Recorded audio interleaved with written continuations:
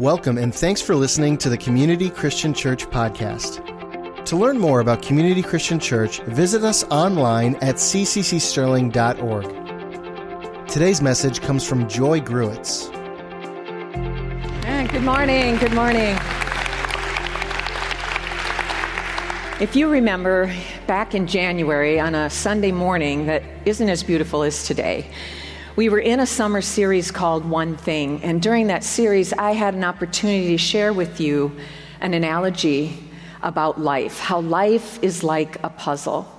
And if you remember, I talked about a Rubik's Cube, and how just as there are 43 quintillion moves that you can make in solving that puzzle, it can seem like we have 43 quintillion decisions that we have to make throughout our lives.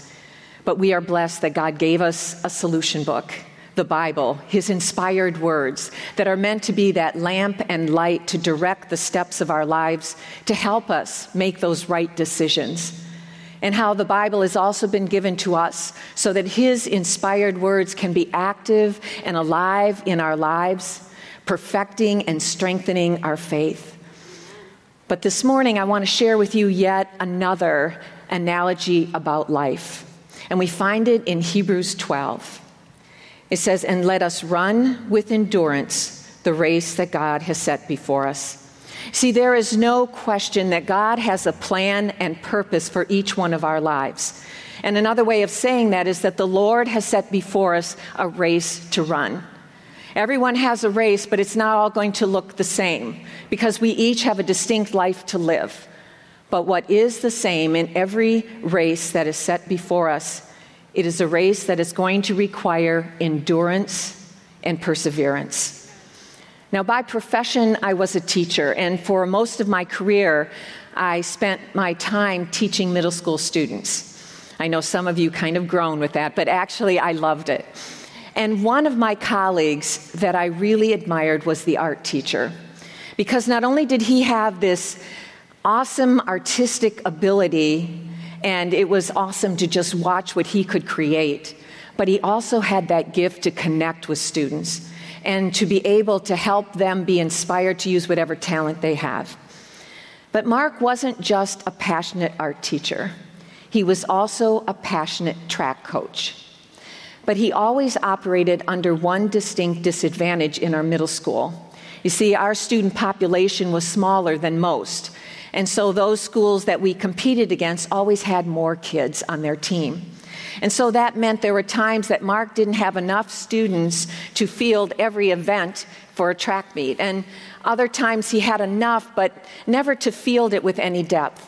And so one year he decided that he was going to change his tactics, that he was going to try to get as many students as he could to try out and be part of his track team. And so you would hear Mark over the morning PA system saying, "Come out, come to the track meeting, join the track team." There would be posters in the hall. He would even, between classes, be out there trying to recruit students. Well, after that first track meeting, do you know that he had probably over 100 students that signed up for his track team? And Mark was ecstatic. This was going to be his best year ever. But you know, after several weeks of track practice, Mark's enthusiasm began to wane. Because he had all these students who were so excited about the fact that they're going to wear this uniform, they get to be with their friends after school, and that one day they're going to ride a bus to another school and compete in a track meet. They loved everything about being on the track team except running. You see, every time he said, I tell them to warm up, take a few laps around the track. He says, all I get are excuses and complaints. He says, and then when it came time to assigning what event they would be in, no one or very few would want to run in any race that was longer than a sprint. Because you see, they just didn't want to experience that adversity, that discomfort of that labored breath that a long race takes, or pushing through the pain of fatigued muscles.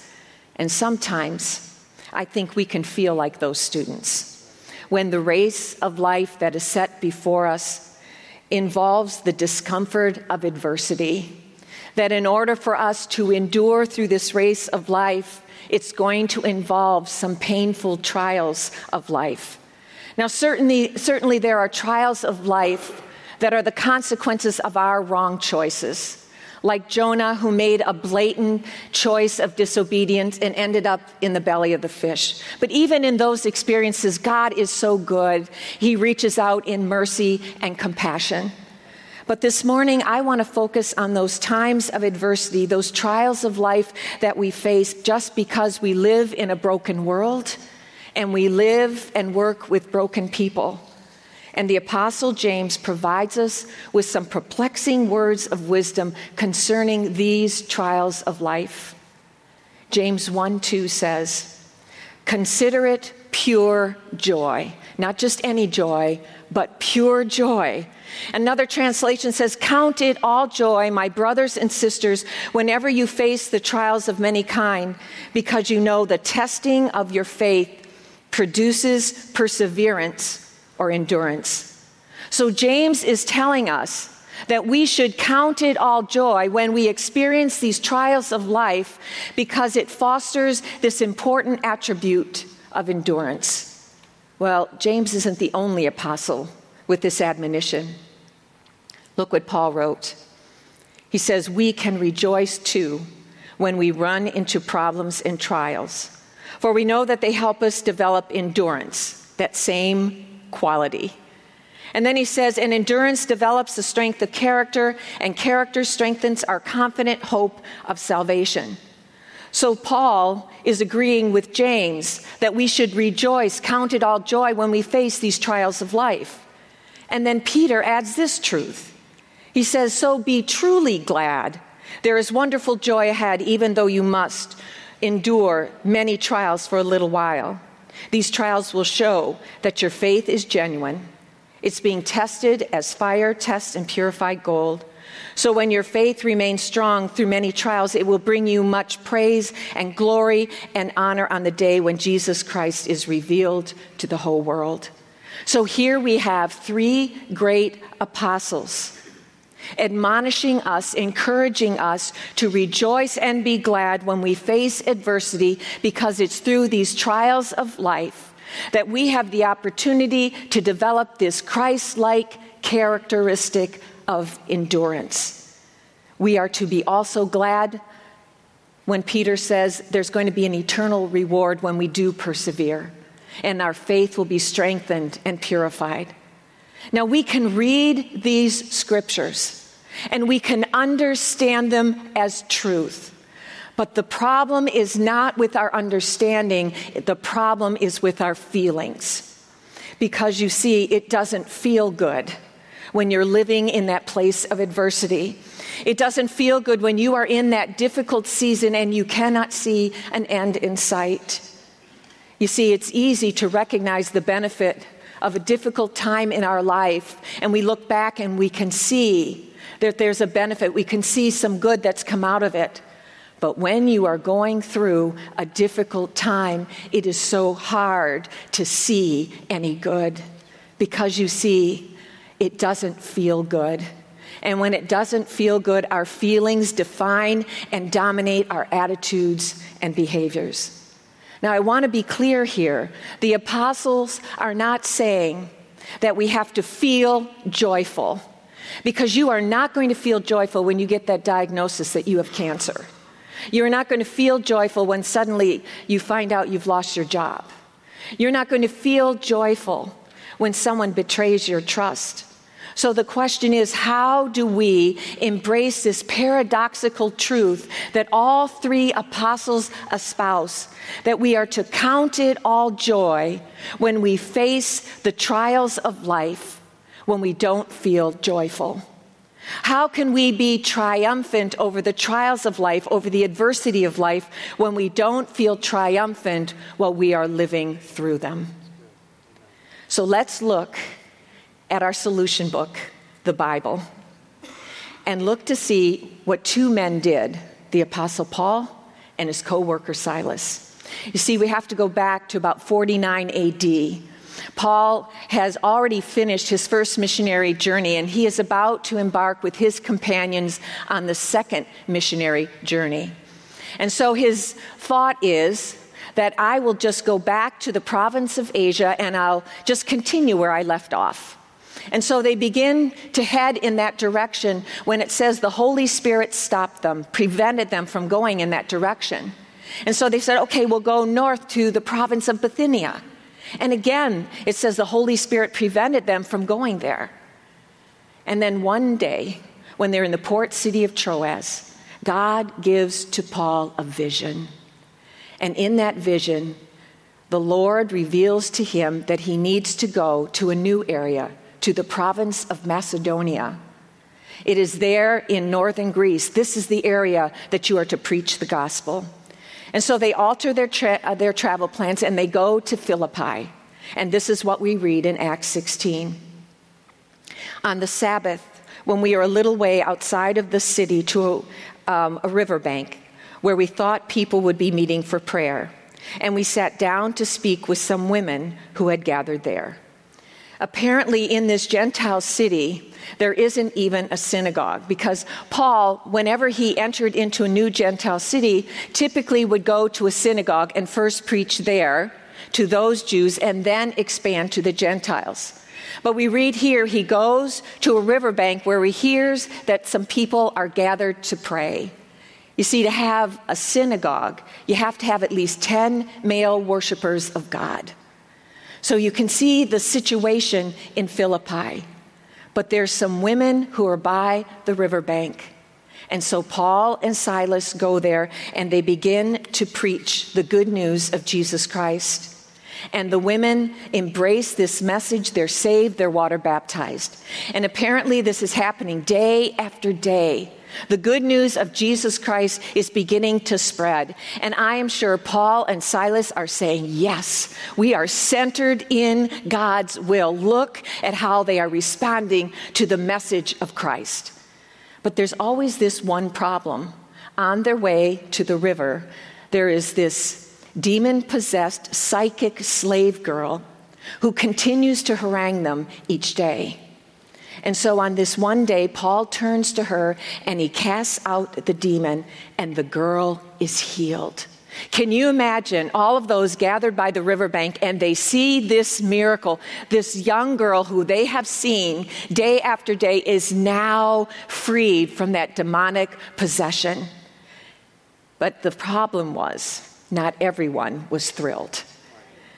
You see, the girl's masters, slave masters, they realized that her ability to tell the future because of that demonic possession, that she was no longer able to make money for them. And so they were furious and they dragged Paul and Silas to the city officials. And this is what happens. A mob quickly formed against Paul and Silas, and the city officials ordered them stripped and beaten with rods. They were severely beaten, and then they were thrown into prison. The jailer was ordered to make sure they didn't escape. So the jailer put them into the inner dungeon, clamped their feet in stocks. Everything had been going great. People had been saved. A miracle has taken place, yet here, Paul and Silas haven't just been beaten, they have been severely beaten, and now they are chained in an inner dungeon with no way of escape, not sure what the morning will bring. Put yourself in their shoes for a minute. You have been obedient. You have done everything that the Holy Spirit has led you to do. You have even had the faith to believe for a miracle for a girl to be delivered. People have been saved, yet here you are in pain, in chains, and facing possible execution in the morning. I think my instinctive response would have been, why, God? I've done everything you've said. I've been obedient, yet here I am in chains and pain. But incredibly, this is not the response of Paul and Silas. Look at how they responded. And at midnight, Paul and Silas prayed and sang praises unto God, and the prisoners heard them. They prayed and sang praises. I understand the praying part. I'd be praying too. I'd be praying for strength. I'd be praying for healing. I'd be praying for a way of escape, right? But they're not just praying. They are also what? Praising. Praising God with such joyful heart that these prisoners are listening. I think they're listening because they can't believe it. Now, we don't know what songs of praise Paul and Silas are singing, but this we do know. Verse 26. Suddenly, there was a massive earthquake, and the prison was shaken to its foundation, and all the doors immediately flew open, and the chains of every prisoner fell off. And then, instead of fleeing, Paul and Silas stayed there and preached the gospel to the jailer, and eventually the jailer and his whole family are saved. Now, it makes sense that Paul and Silas would be triumphant and praising God after the miracle, after the earthquake, after the jailer and his family have been saved, after they have been freed from their chains. But incredibly, what did we read? They were praising God before the miracle. They were triumphant in their spirits before the miracle. They were triumphant over the trial while they were still living in the trial. See, Paul and Silas understood the power of prayer, but they also understood the power of praise to foster a triumphant spirit in the midst of adversity. And so that means when we are going through a difficult time, I want you to know and be assured that God does want us to pray. He wants us to bring whatever we are going through to Him in prayer. Prayer is an important first response, but church, prayer is not the only response. You see, when things get challenging, when we are in the midst of adversity, we will not feel like praising God. Crying out to God, yes. But we need to also praise God. Praise Him even when our minds are filled with all of those why questions for which we have no answers. But you know, it's not easy to praise God in the midst of adversity. It's not easy to praise God when you are feeling anxious and worried and you're questioning why this is happening. It's not easy to praise God when things don't feel good. So how did Paul and Silas praise God with genuine praise? Not with a facade of praise, but with genuine praise. Well, I believe we can do what they did when we praise God for who He is. When we remind ourselves of His character, we can be triumphant even in a situation where we don't feel triumphant, when we make the choice to praise God for who He is, because that reminds us of God's character. You see, when we begin to praise God for who He is, we take our eyes off of the problem and our focus turns to the problem solver. And you see, that is exactly what David did when King Saul tried to kill him. You see, King Saul sent out an order for David to be arrested and to be killed. Now, David escapes, but then he meets with Saul's son, whose name was Jonathan. He was David's best friend. And in this conversation, look at what we read. 1 Samuel 20. David says, "Jonathan, what have I done? What's my crime? How have I offended your father that he is so determined to kill me?" Now, I can understand why David is so bewildered, because David has he's done everything to be loyal to Saul. He's had victory after victory on the battlefield, and he's done it all for Saul. So he doesn't understand, why does Saul want to kill me? What have I done? And in Psalm 59, we read about this time of adversity in David's life. He begins with prayer. He pours out his heart in prayer. Look at what we read. He says, "Rescue me from my enemies, O God. Protect me from those who have come to destroy me. They have set an ambush for me. Fierce enemies are out there waiting. Lord, though I have not sinned or offended them, I've done nothing wrong, yet they prepare to attack me. My enemies come out at night, snarling like dogs. David is praying, Lord, rescue me. But then, like Paul and Silas, not only does David pray, but then he shifts his prayer to praise. Look at what he next says. But as for me, that's an intentional choice. But as for me, he says, I'm making a choice. I will sing about your power. Each morning I will sing with joy about your unfailing love. For you have been my refuge, a place of safety when I am in distress. Oh, my strength, to you I will sing praises. For you, O God, are my refuge, the God who shows me unfailing love. Praise turned David's focus from the overwhelming despair of his circumstances to the awesome character of God. David countered all of his feelings of hopelessness and despair and bewilderment. He countered all of those feelings by praising God for who he is. Praise God for his strength. Praise God for his faithfulness. Praise God for his unfailing love. Praise empowered David to be triumphant in spirit, even in the midst of adversity. So too, when we are in that season that is so difficult and we don't feel joyful and we don't feel triumphant and we don't understand why we are going through what we are going through, like David, like Paul, like Silas, it is important to pray and cry out for God's help. But it is also important to embrace the power of praise, reminding ourselves of God's goodness, his grace, his faithfulness, his goodness, his unfailing love, praising God for who he is in the midst of adversity will foster a triumphant spirit that will triumph over feelings of hopelessness and despair. That is the power of praise. So we can be triumphant over whatever trial we are living through by praying to God and then praising him for who he is. But there is something more. We can also remind ourselves of what God has done. 8 miles north of the ancient city of Jericho is a place called Gilgal. And it was at Gilgal that Joshua, the leader of the Israelites, he took 12 large stones and he erected a memorial of remembrance.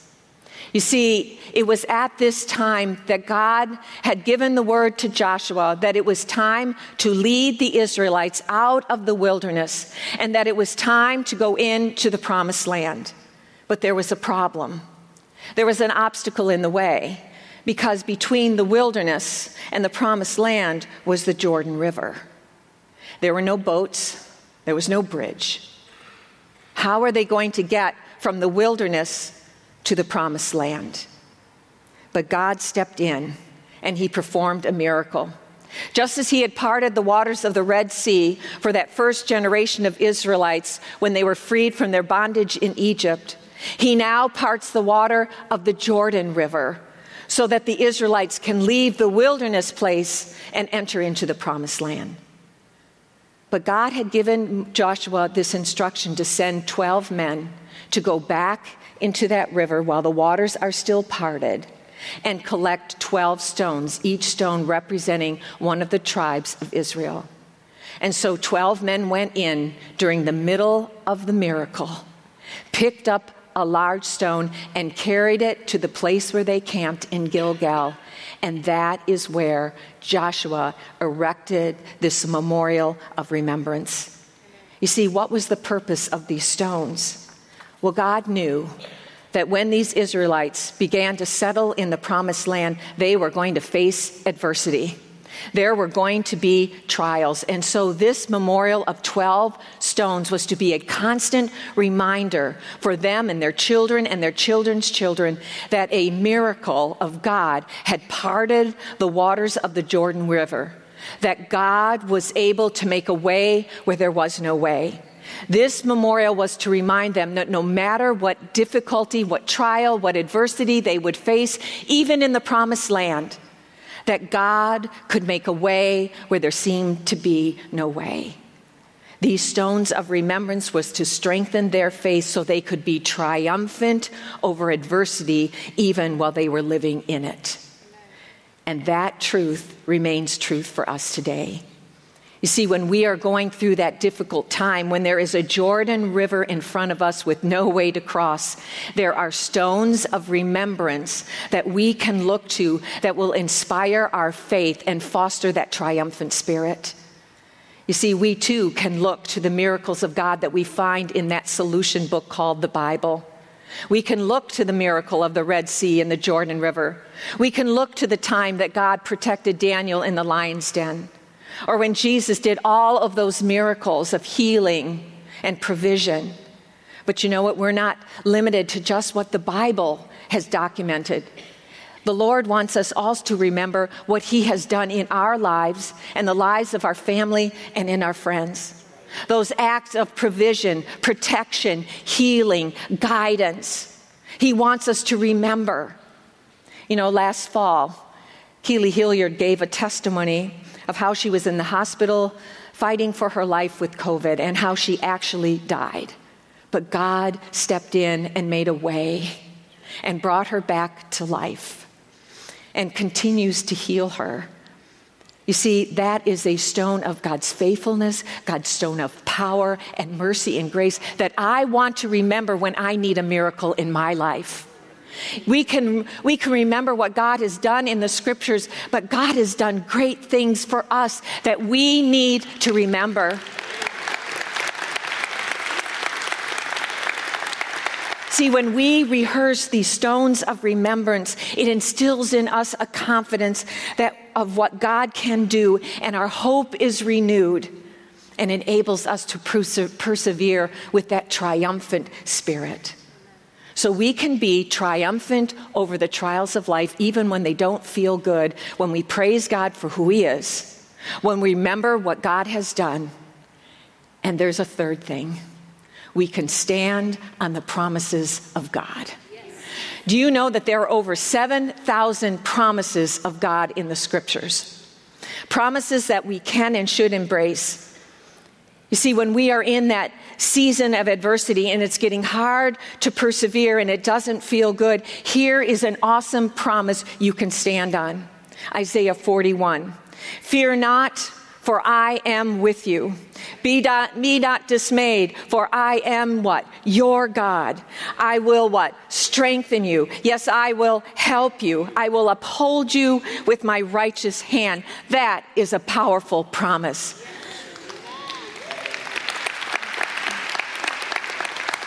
But there's more. Psalm 46:1, God is our refuge and strength. I love this part. An ever-present help, what? In trouble. He is a present tense God. The power He had in the past, the power He'll have in the future, is still a power He has in the present. We worship a now God. And then here's a promise that I've stood on many times in my life. And we know that for those who love God, you love God, right? For those who love God, all things work together for the good, for those who are called according to His purpose. See, this promise tells me and gives me the confidence that no matter what I'm going through, God can work it for good. God does not allow the pain and the suffering that we go through during these times of adversity to be wasted. Through these times of adversity, God will work good. I think this is why the psalmist was able to declare that those who plant in tears will harvest with shouts of joy. We can plant our tears and through times of prayer and praise. And God says there will be a harvest of joy.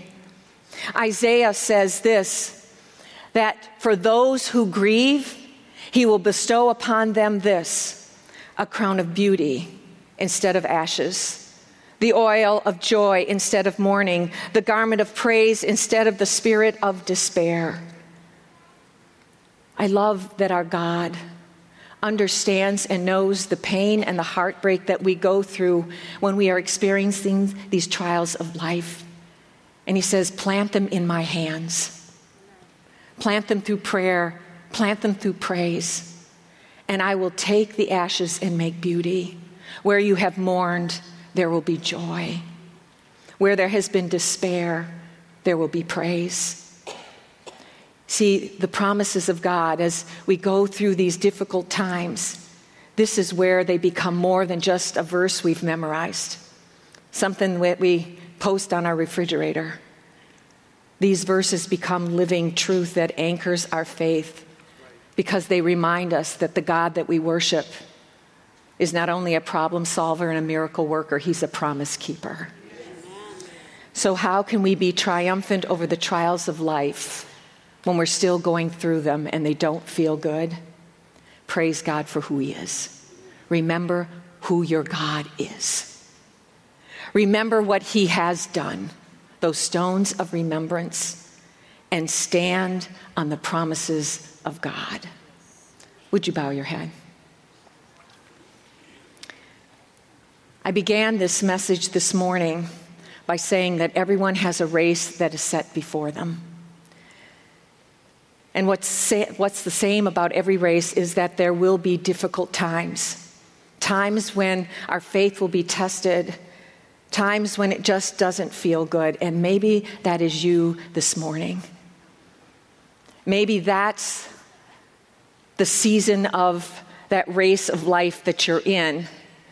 And it may be that trial, that adversity that you are living through right now might be a health issue. Maybe it's a family issue, a broken relationship, tension between siblings, tension between parents and children, tensions between a husband and wife. Maybe it's a financial need. Maybe it's just you have a job, but the people you work with are such a trial of your faith. It's not easy. Maybe you've had some hope and that's been dashed. Or maybe you've been praying for something for so long and there seems to be no answer in sight. And it's difficult running the race that's set before you because it doesn't feel good. If that is you this morning, can you just raise your hand? Could you just slip up your hand? Amen. Hands all up.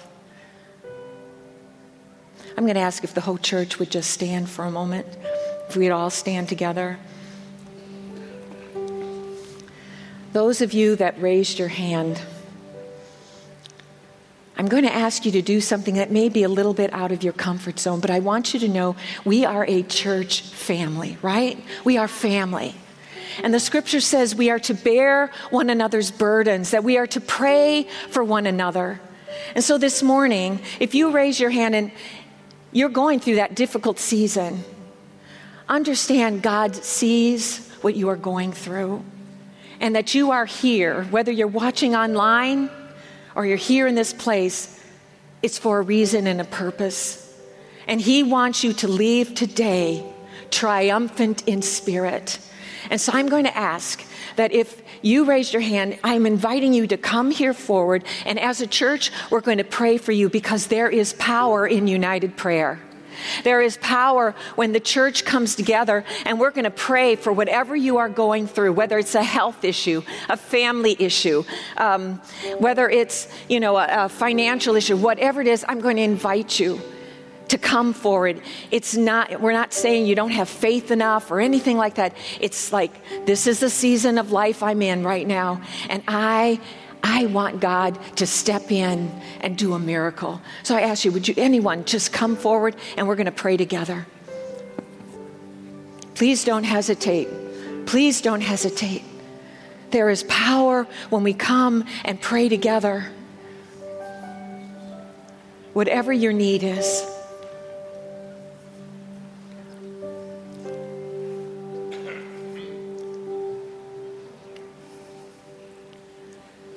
I'm going to ask those of you standing that as I pray, that you would just extend your hand. I'm going to ask any of the prayer ministers to come alongside and just pray as I am praying out loud, that we're just going to just we're going to cover everyone that is here. Come all the way forward. Come all the way forward.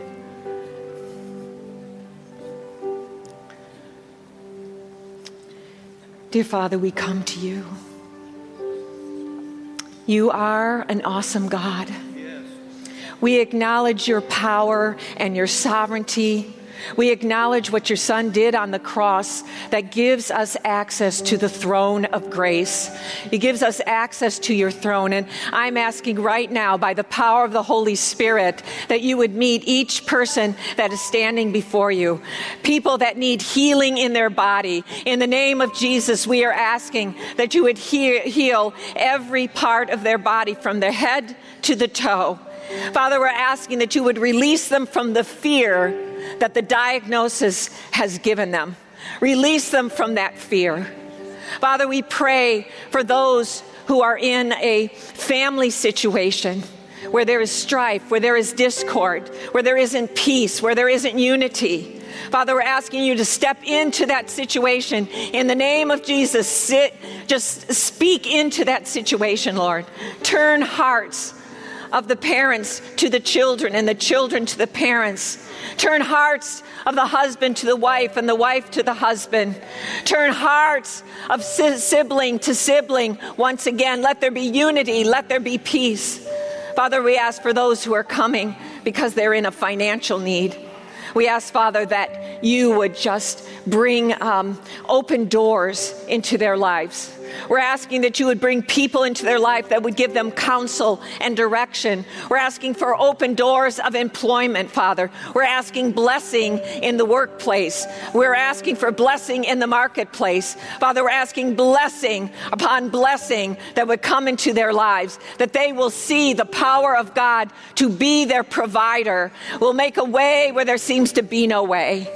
Father, we pray for those who need deliverance of addictions or any kind of oppression, that there would be a freedom and a release this day. Father, you know the need of each one who is here this morning. Dashed hopes, unrealized dreams, whatever the need is, asking in the power and the authority that is ours in the name of Jesus, that you would part their Jordan River. You would part their Jordan River, Lord, and make a way where there seems to be no way. Now we have prayed the prayer. Now on the screen are the words of David's words of prayer. And as a church, we're going to speak these words of praise. Are you ready? We're going to say it together. Ready? I will sing about your power. Each morning I will sing with joy about your unfailing love. Oh, my strength, to you I sing praises. For you, oh God, are my refuge, the one who shows me unfailing love. Do you see the part where it says, each morning I will sing? Each morning you will sing. Each morning you will sing. No matter what it looks like, each morning you're going to sing. You're going to sing praises. Now we're going to sing this great song called Take Courage. Take courage, my heart. Stay steadfast, my soul. Are you ready to sing? All right.